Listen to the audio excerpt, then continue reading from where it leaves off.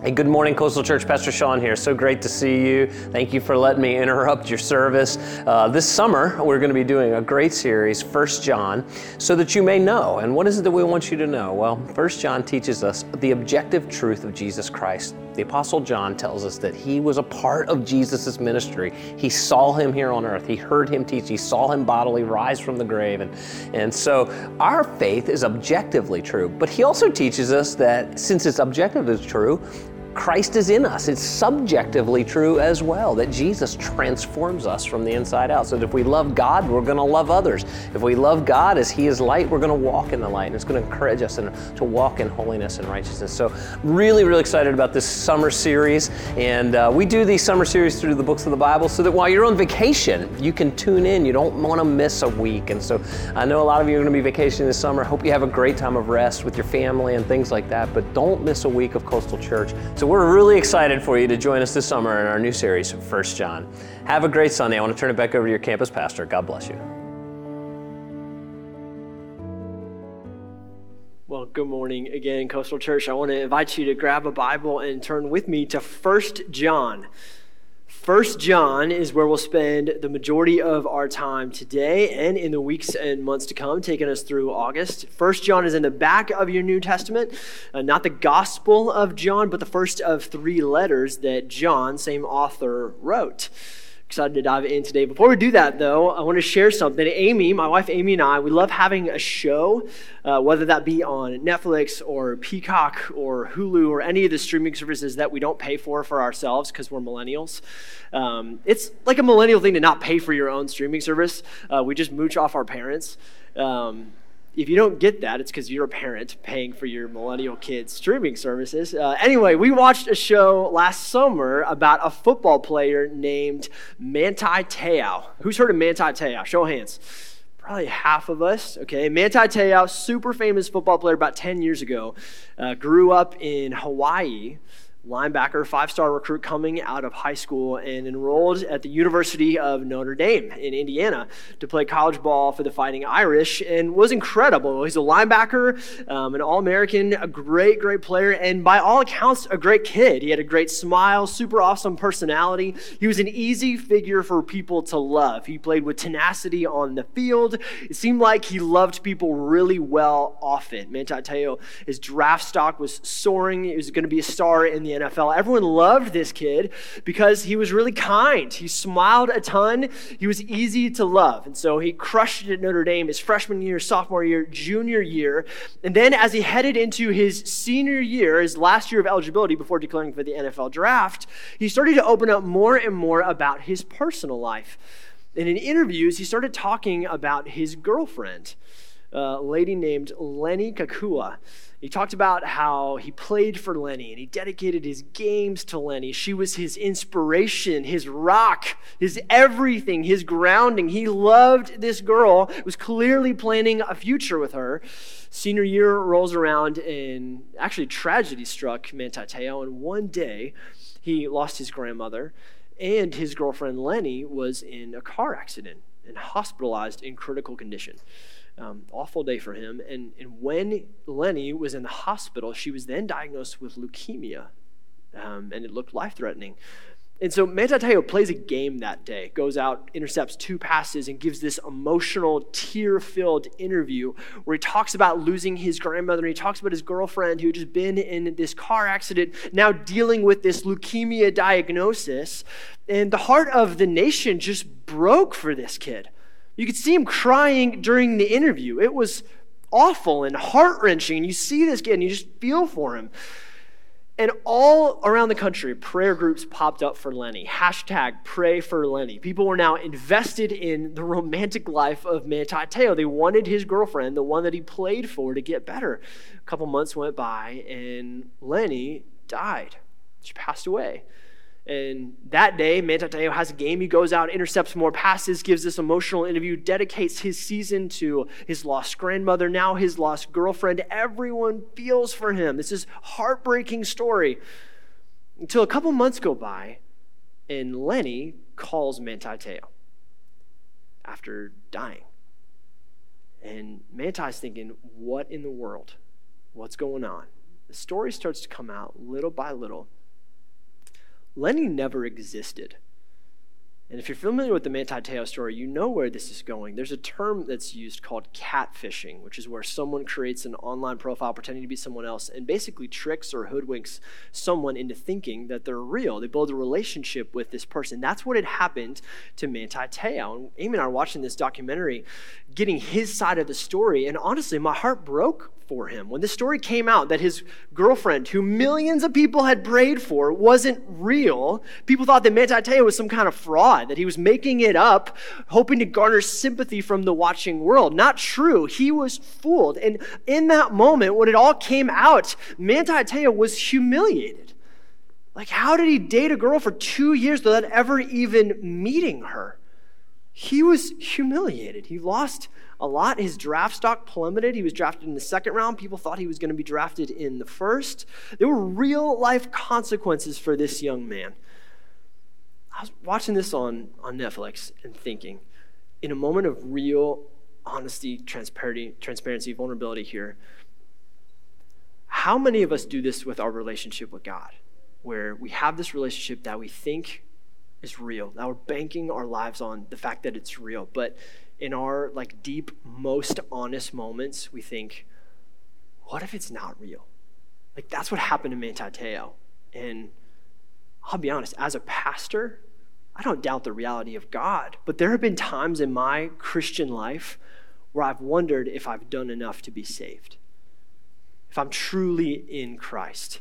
And I think that's something that we've all, if you're in Christ, wrestled with at different points in your Christian life, especially when there are times where sin seems to be winning more than it's losing, where you sin, and whether it's the same sin for the 10th time or some new sin that Satan has tempted you with, you think, I'm supposed to be a Christian. How does this sin have this much power over my life? Am I really a Christian? Am I really changed? Do I really know Jesus? On that day, when the actions of our hands and the motives of our hearts are laid bare for all to see, are we really going to be in Christ? Is it really real? I think if we're honest, some of us, if not all of us, have doubted that at times. I have a good word for us this morning, church.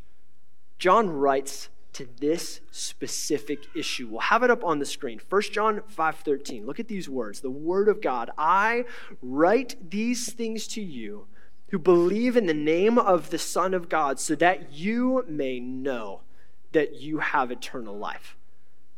In this battle over assurance, whether or not we're truly in Christ, John speaks powerfully. He writes, so that we may know.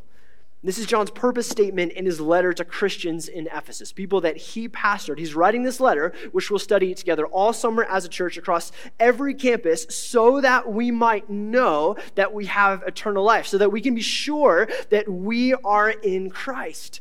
John wants us to know, and this is a common theme for him. He shared the same idea in the gospel he wrote after spending 3 years with Jesus during his earthly ministry. Look at how he closes his gospel account in John 20, verse 31. John says this, these are written so that you may believe that Jesus is the Christ, the Son of God, and that by believing you may have life in his name.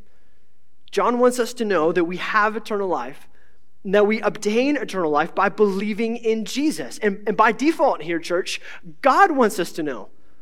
God isn't hoping that we agonize over whether or not we've done enough, over whether or not we're actually saved. No, God is kind and compassionate and gracious enough in this letter to provide us with some real, lasting assurance of our salvation. In 1 John, we see the words perceiving and knowing almost 50 times. It's a really clear theme throughout this letter. Now, how he provides this assurance is really fascinating.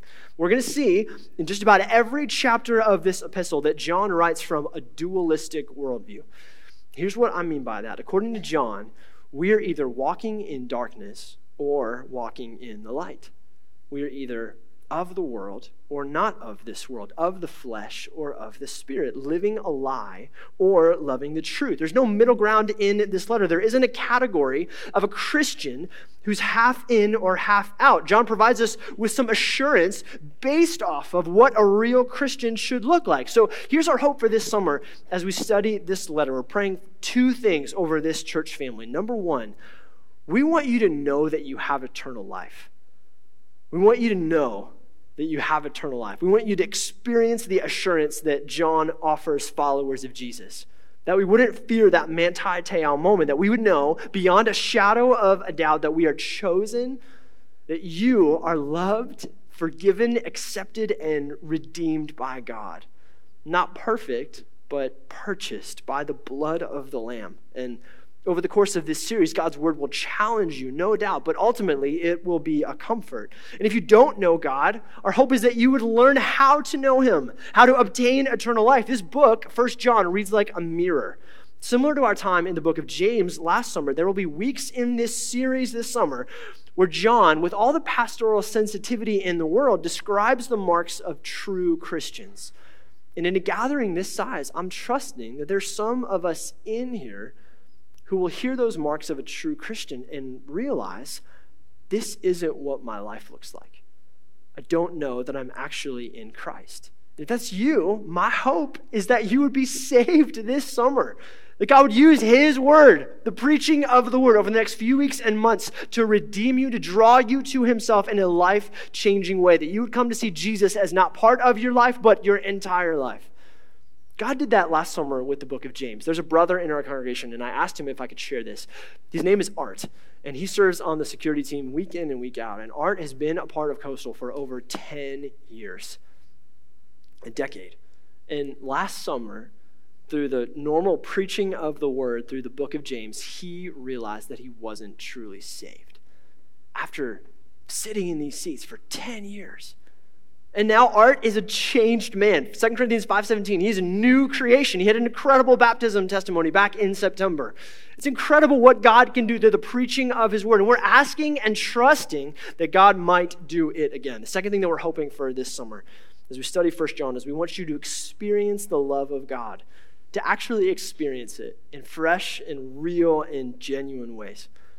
We see the word love almost 50 times in 100 or so verses. That means on average, almost every other verse in 1 John talks about love. 1 John 4:8 and 4:16 highlight this by stating God is love. And it's our hope that over the course of this series, we wouldn't just learn more about God's love, gain head knowledge about God's love, but that we would actually experience God's love in transformative ways. The difference between learning about it and experiencing it is really significant. It's like looking at a picture of the Grand Canyon or standing on the edge of it and taking it all in. Every chapter, every verse in this book reminds us of the experiential love of God. And we'll even see this today, that the love of God isn't meant to stop with us. We are meant, created by God, to be vessels and conduits of his grace to reach the lost and dying world around us. So, verse by verse, let's hit the first 4 verses this morning of 1 John. This is the word of God. That which was from the beginning, which we have heard, which we have seen with our eyes, which we have looked upon and have touched with our hands concerning the word of life. The life was made manifest, and we have seen it, and testified to it, and proclaimed to you the eternal life, which was with the Father and was made manifest to us. That which we have seen and heard, we proclaim also to you, so that you too may have fellowship with us. And indeed, our fellowship is with the Father and with his Son, Jesus Christ.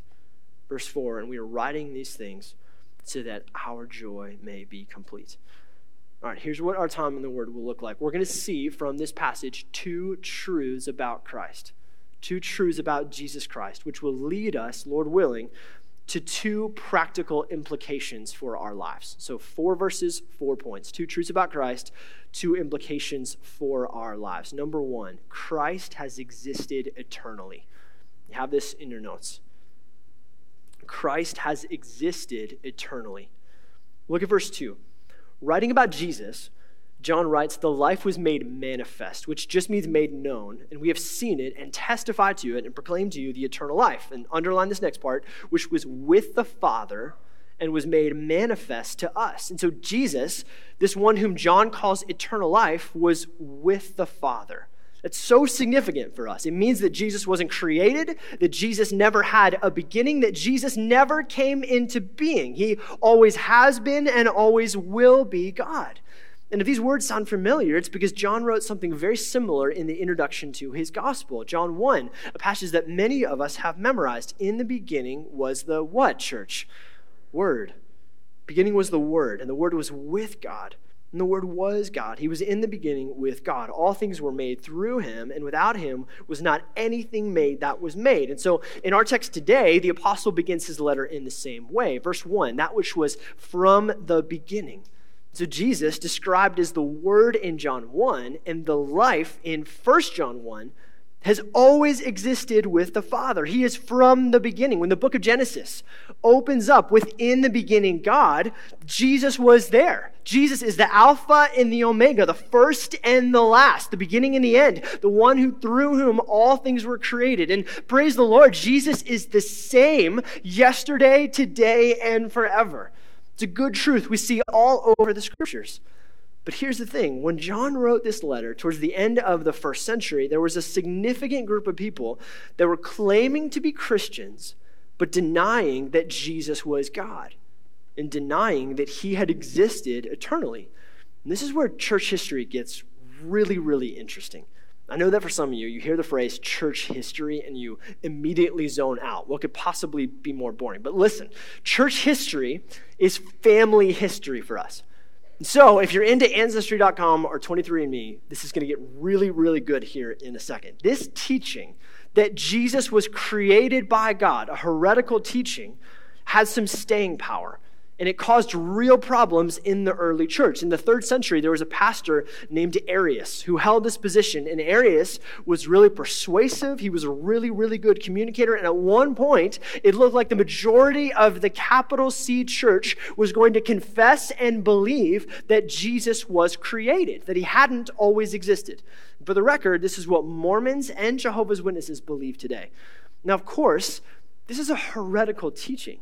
And God was always going to protect the theological integrity of his church. And so God raised up leaders to combat this heresy, which would go on to be called Arianism. One of these men who stood up to protect and preserve truth was a brother named Nicholas, who in one heated debate actually stood up in front of everyone and slapped Arius, like across the face. He slapped a heretic.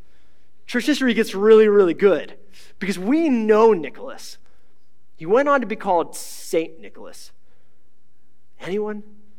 Santa Claus. Santa Claus stood up in a 3rd century council and slapped a heretic, yet this makes its way into no Christmas songs today. He stood up for truth. There's another young brother, a pastor named Athanasius, who despite being exiled 5 different times, kept coming back, threatened with death 5 different times, kept coming back. He kept clinging to the truth that Jesus was God and that he had always existed with the Father. And he did so because he rightly understood the point of 1 John 1, that the eternal God had visited his people, that he had come in the flesh, and then in his hands he held the keys to eternal life. Here's why this is so important for us, Coastal. Because Jesus has existed eternally. Jesus can offer us eternal life. Connect the dots. The life that Jesus offers us is eternal in 2 primary ways. Number 1 is letter A. You have it in your notes. Jesus offers us eternal life, quantity of life. Offers us quantity of life. And so, unlike Jesus, everyone within the sound of my voice had a beginning. We were all created, and we were created not just for this life, but for the life to come. Look at verse 2 again in 1 John. John is proclaiming not a temporary life, but an eternal one, a never-ending one. We had a beginning, but we'll never have an ending. Now, this can be a difficult concept for us to wrap our minds around, this idea of eternity. We can say eternity lasts forever and ever, but what does that really mean? Pastor Sean used a great illustration about 8 or 9 years ago. I was a CNU student. I did my undergrad at CNU, and I sat right there in the building on 17, helped Coastal moved to this building. I've loved Coastal for a long time. I served in the student ministry. All good. Part of my Coastal testimony, though, is that sitting week in and week out under the teaching of Pastor Sean has blessed me richly. Like, this brother has formed much of who I am. And there was one sermon illustration that he used to describe eternal life that I'm just going to rip off today because it's been like 9 years. So Pastor Sean held up a pencil. Look at this pencil, about a centimeter thick. Imagine that this pencil is your life. Your life is this thick, 1 centimeter. And depending on circumstance, we might have 75 years. For some of us, we'll have more. For some of us, we'll have much less. And we invest everything into this pencil. We worry about this pencil. We try to protect this pencil. We take care of this pencil. We're wrapped around this pencil, again, a centimeter thick. Now, I'm going to go over here and hold it against the wall. This pencil, a centimeter thick, is our lives. Hold it against the wall. Is there a pencil right here? Every other inch of blank space on this wall in this entire room is eternity. Every inch. Like, look around the room. Everyone do it right now. Move your heads. Look around the room. This room represents eternity. We just moved to Williamsburg 2 weeks ago, and we did some paintings, talked about square footage. I know square footage now. There's a lot of square feet in this room. A lot of square feet. And this room represents eternity, yet we're so consumed with the pencil. Now, go around the room again. Now, go around the room like 10 more times. See how many people I can make dizzy this morning. Listen, imagine going around the room 1 billion more times.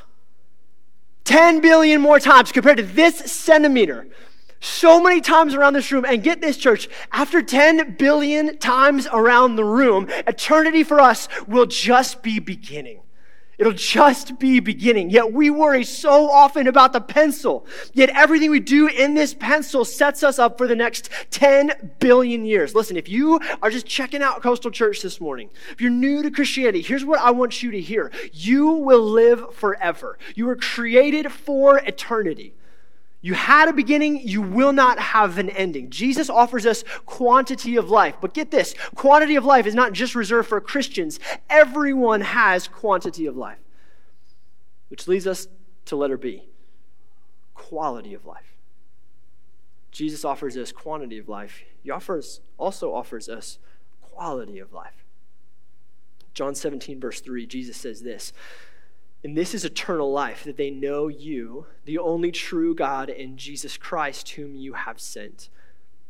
Eternal life isn't just where we'll spend eternity, it's how we will spend eternity. And the Bible is really clear. Full, biblical, joy-filled, eternal life is available to everyone. It's available to those who know God. That's what John 17 is saying. For the Christian, eternal life begins the moment we trust in Christ. Colossians 3 says, our lives are hidden with Christ in God. There's a mystery in that, to be sure, but it's a true statement from Scripture. And so for us, for the Christian, eternal life will be this never-ending paradise, where each moment is better than the last, where our joy will increase exponentially as we behold the glory of God and enjoy fellowship with Him untainted by the presence of sin. And since God is infinite, we'll forever be discovering new and glorious aspects of His character. Heaven will never grow stale for us as Christians. 1 billion trips around the room, we'll still be discovering new and joy-filled things about God. But listen, church, this life, this glorious, joy-filled eternal life is only available to those who have trusted in Jesus.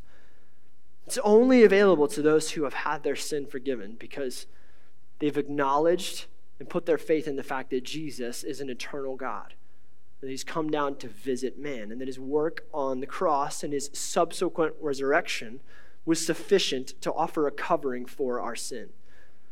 Listen, if you're new to Coastal or you're just checking out this Christianity thing, here's what we need you to know today. You will live forever, and your quality of eternal life is dependent on what you have decided about Jesus. It's decided about Jesus. All of us, myself included, have sinned and separated ourselves from a relationship with God. The Bible says we're all with sin. We've all separated ourselves from fellowship with God. And God didn't leave us in that place. He could have. But he looked upon our helpless estate and had mercy on us by sending his son Jesus to live a perfect life, die a substitutionary death on the cross. And then 3 days later, we just sang about it, death could not hold him. He rose again, offering us this chance to have reconciliation with our Creator and glorious, joy-filled eternal life. But listen, if we choose to reject Jesus, if we choose to reject this offer of forgiveness, the Bible is clear, we will live forever, but our eternal life will be spent paying the penalty for our sin, separated from the presence of God. And so, don't pay for your own sin. Trust in the one who has made a way for it to be paid for. That's you this morning, and the steps are clear. The Bible calls us to repent of our sin, to believe in the message of the gospel, that Jesus is God, that he died on a cross for our sin, that he rose bodily from the grave. Believe in that message, receive Christ into your life, and you will be saved. It's point number one for us this morning. Christ has existed eternally and therefore can offer us eternal life, both in quantity and in quality. Second truth that we'll see in this text. Christ has existed historically. So, Christ has existed eternally. He also existed historically. Jesus was fully God, not the created, but the creator since eternity past. But he was also fully man. A man who lived at a real time in history, in a real place. He lived and walked, ate and drank and slept. And we refer to him often as Christ. I even have him as Christ in your notes this morning. But remember, Christ was not his name. It was a title. In the Greek, Christ just means anointed one. His actual name was Jesus. They called him Jesus of Nazareth because that's a real place where he lived. Now, why emphasize this? Because John does. Look back with me at our text today. In the first verse alone, in verse 1, we see 4 different verbs. Jesus was heard, seen, looked upon, and touched. John is making the empirical reality of Jesus, the historical reality of Jesus, very clear in this passage. He's talking about the incarnation, that Jesus, while fully eternal God, chose to take on a very real human form. And in so doing, John's combating another false teaching that was spreading across the church in the first century. There were those who argued that Jesus simply looked like a human, but wasn't one. That he was human in appearance, but really just fully God. Now, here's what this false teaching allowed people to do. It's really subtle, so I want you to track with me here. By emphasizing the concept of Christ over the reality of the physical person of Jesus, people could get away with simply talking about theology and affirming theology without having to actually submit their lives to Jesus as Lord, without dealing with what he actually said and what he actually did. Basically, it's easier to talk about the idea of Christ than to fully surrender your life to Jesus. And if we're honest, I think that we sometimes do this too in our own lives. John Piper wrote on this. I want to quote him at length because I found him very helpful here. Piper said this: "Many are willing to believe in Christ if he remains a merely spiritual reality. But when we preach Christ has become a particular man in a particular place, issuing particular commands and dying on a particular cross, exposing the particular sins of our particular lives, and that preaching ceases to be acceptable for many." I don't think it's so much the mystery of a divine and human nature in one person that causes most people to stumble over the doctrine of the incarnation. The stumbling block is that if this doctrine is true, every single person in the world must obey this one particular Jewish man. Everything he said is law. Everything he did is perfect. We can no longer do our own thing. We must do what this one Jewish man wants us to do. We can no longer pose as self-sufficient because this one Jewish man says that we are all sick with sin and must come to him for healing. We can no longer depend on our wisdom to find life because this one Jewish man who lived for 30 obscure years in a little country in the Middle East says, "I am the way and the truth and the life." Listen, church, we cannot separate the concept of Christ from obeying the person of Jesus because it can so easily become a crutch for us to excuse actual disobedience to him as Lord. Let me make this really practical for you. It is easier for us to believe in the miracle of the incarnation than it is for husbands to love your wives as Christ loved the church. It's easier to confess that Jesus is Lord, to believe that he's fully God, than it is to stop watching pornography or to pursue sexual purity with your boyfriend or your girlfriend. It's even easier to believe in the bodily resurrection than it is to share Christ with a coworker. Why is this? It's because intellectual belief doesn't cost us anything. Actual submission to Jesus costs us everything. So here's the point, church. We don't want to be people that talk about theology so much that it doesn't impact our lives. If our theology doesn't make us more loving, it's bad theology. So we have to take an honest look at our lives this morning. Does our way of living match up with what we say we believe? It's really easy to act like a Christian in this room, in this building. But when we drive out of the parking lot today, do we think, speak, act, live like the world? Or do we live like ambassadors for Christ, modeling Christ-likeness, not perfectly, but genuinely in every aspect of our lives? That's why John is hammering home this point, that belief in the idea of a Christ and obeying the person of Jesus are one in the same. 1 John 2, verse 6, John says this, "Whoever says he abides in him ought to walk in the same way in which he walked." Look even how he begins the letter in our passage today in verse 1, "That which was from the beginning, which we have heard, which we have seen, which we have looked upon and touched with our hands." John so easily could have said, "Him who is from the beginning." Could have made it personal, but he didn't. He said, "That which was from the beginning." Why? It's because John wanted us to see this unbreakable connection between the theological concept of Christ as the Word of life and Jesus as the Lord of our lives.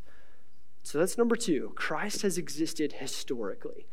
And that means that we'll be held accountable in how we live. We'll be held accountable for how we respond to the things he actually said and actually did.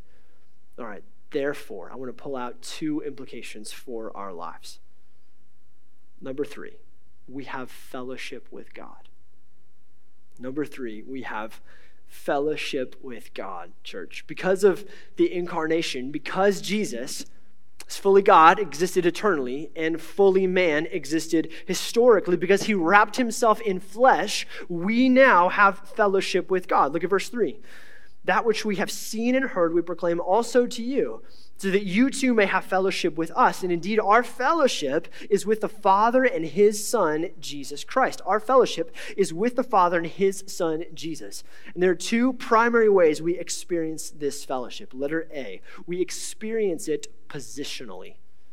We experience fellowship with God positionally. We have a positional, legal fellowship with God. Here's what I mean by that. When we turn to Christ for salvation and forgiveness, we go from being rebels and enemies in the sight of God. The Bible actually calls us children of wrath in Ephesians 2, to people who have been pardoned and forgiven and justified. Our default state with God is not neutrality, it's war. And when we repent of our sin, we believe in the message of the gospel, and we receive Christ, we go from being at war with God to being at peace with God.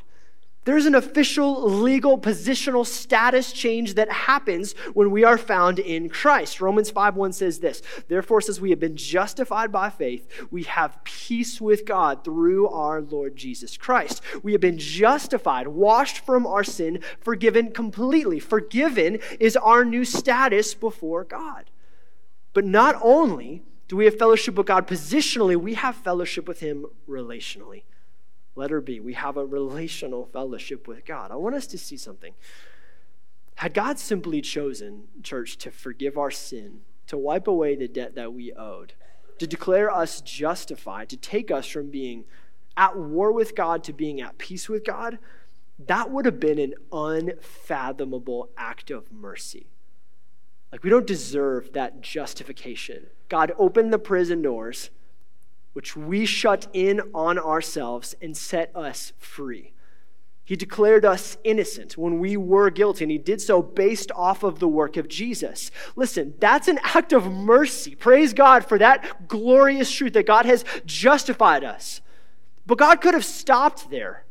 God could have opened the doors of the prison and said, go out, you are free. We are now no longer at war, we are at peace. Our state with God could have gone from being enemies to neutral, could have gone from being enemies and rebels to being at peace, but God didn't stop there. Look at Romans 8. We'll have this on the screen. For you did not receive the spirit of slavery to fall back into fear, but you have received the spirit of adoption as sons, by whom we cry, Abba, Father.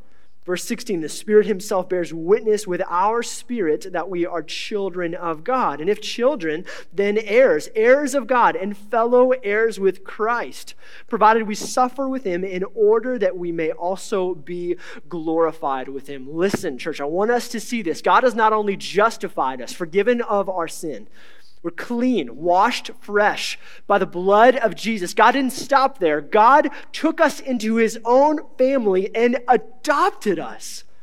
We who are rebels and enemies in his sight, God said, I want you as my child. He opened the doors of the prison, didn't just let us go free. He welcomed us into his home, put us at the seat at his table that was reserved for his children. How great is the love of God for us? Unfathomable mercy that God shows us in Christ, not just forgiving us, but welcoming us into his family. We have that positional fellowship, that declared righteousness that God has given us. Now we are adopted, and the Bible says we are co-heirs with Christ. That means if you know Jesus, everything that is due Jesus is now due you. His reward, his glory, all because of the mercy of God. Finally, the second implication for our lives from this passage, number 4. Because of the incarnation, because the Word wrapped himself in flesh, we have fellowship with one another. Fellowship with one another. When we are brought into fellowship with God, we're also brought into the family of God. We have fellowship with one another. 1 John 1:3, again, that which we have seen and heard, we proclaim also to you, so that you too may have fellowship with us. The word for fellowship here is koinonia, which isn't the casual, lighthearted fellowship that you might get in a good neighborhood or when you root for the same sports team. No, this koinonia fellowship is a deep, genuine, affectionate joining together of people who see eye to eye on the most important things possible. And as a church family here at Coastal, we have fellowship based on the most important thing, the confession that Jesus is the Lord and God over our lives. This is letter A. We have fellowship established by shared doctrine. Established by shared doctrine. As we've seen, John wrote this letter to combat some pretty serious false teaching, some heresy that was infiltrating the church. And John's response to this false teaching was really interesting. I think this bears weight for our 21st century culture. John didn't want to preserve any sense of superficial unity. Think about where the church is today. It would have been really easy to have differing viewpoints, even if those viewpoints were heretical, and say, well, come on in. We want to be here together just for the sake of being unified.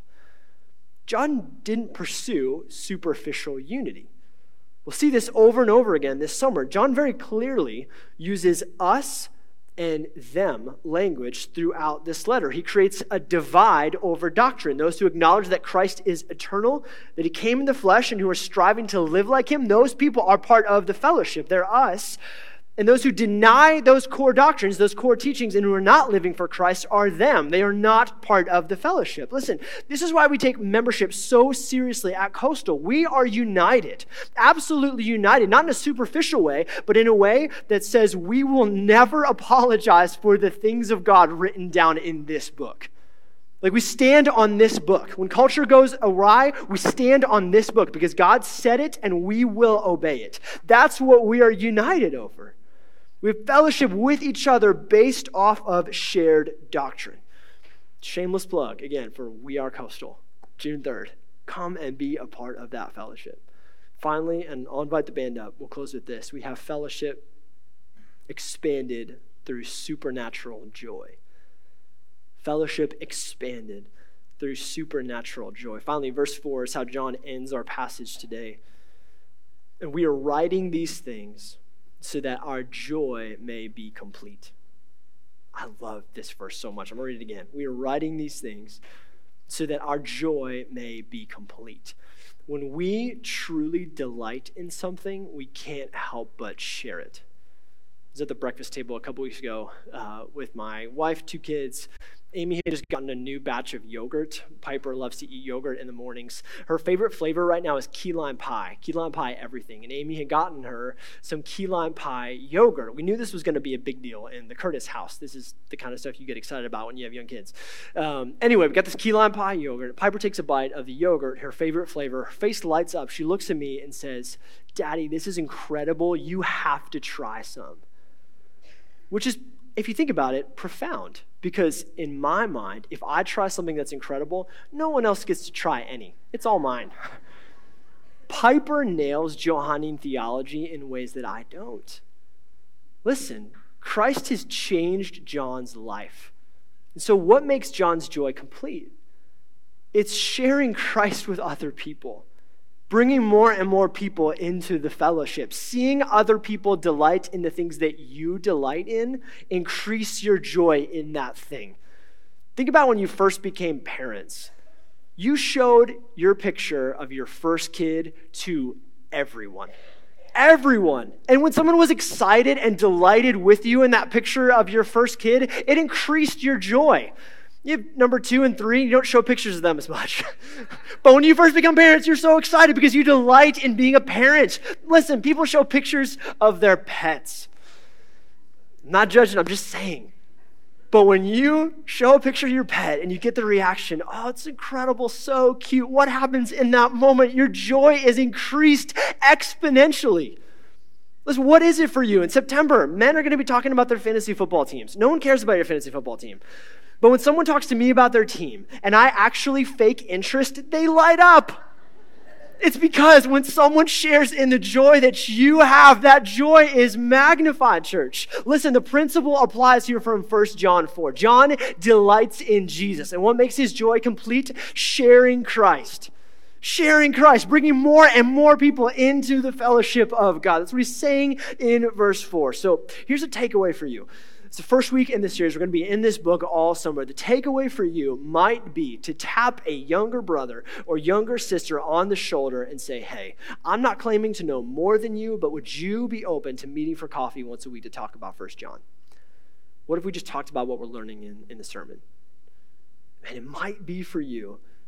Neighbors are outside. It's summertime. Everyone's outside more. Maybe you stay out a little bit later and you pick that neighbor and you have those seemingly pointless small talk conversations with your neighbor over and over again to establish that relationship so that you might be able to speak Christ into their lives. Listen, I'm not in the application business. The Holy Spirit will apply this truth however he wants in your lives. But listen, if you've ever led someone to Christ, if God's ever given you that gracious gift, you know that there is no greater joy. There's no greater joy. So that's what I'm praying for this church family this summer, that we would share so that our joy might be complete. It's not a selfish desire to want more and more joy. God cares about our joy in him and gives us a way to increase it by sharing Christ. So let me pray for us. I'm going to pray, and then we'll stand up and we'll sing and we'll go to lunch. Let's pray. Father, we thank you so much for your precious word. We thank you for your Son. Christ has existed eternally. Because of that, we can live eternally, God, and we're so grateful for that gift through Jesus. We're grateful that Jesus existed historically, fully God and fully man. Help us, Lord, to reckon with what he said and did and to shape our lives in conformity to his commands. I thank you for the fellowship, God, that you have given us with yourself through Christ. Jesus is our mediator, our high priest, the one who gives us access into perfect fellowship with our Creator. We're so grateful for that truth. God, thank you for the fellowship that we have at this church family, this local body of believers, Lord. We're so grateful to be together. We're grateful to be united, not around superficial things, God. We're grateful to be united around the person and work of Jesus. We praise you, Jesus. And so I pray, God, that as we leave here today, we would go and make our joy complete. that we would go, we would live on a mission, whether it's a neighbor or a younger brother or sister in this church, that we would live on a mission to develop authentic followers of Jesus Christ, whether that's bringing someone into the fellowship or helping someone grow in the fellowship. Father, we pray that you'd use us as your hands and feet this week. It's in Jesus' name we pray. Amen.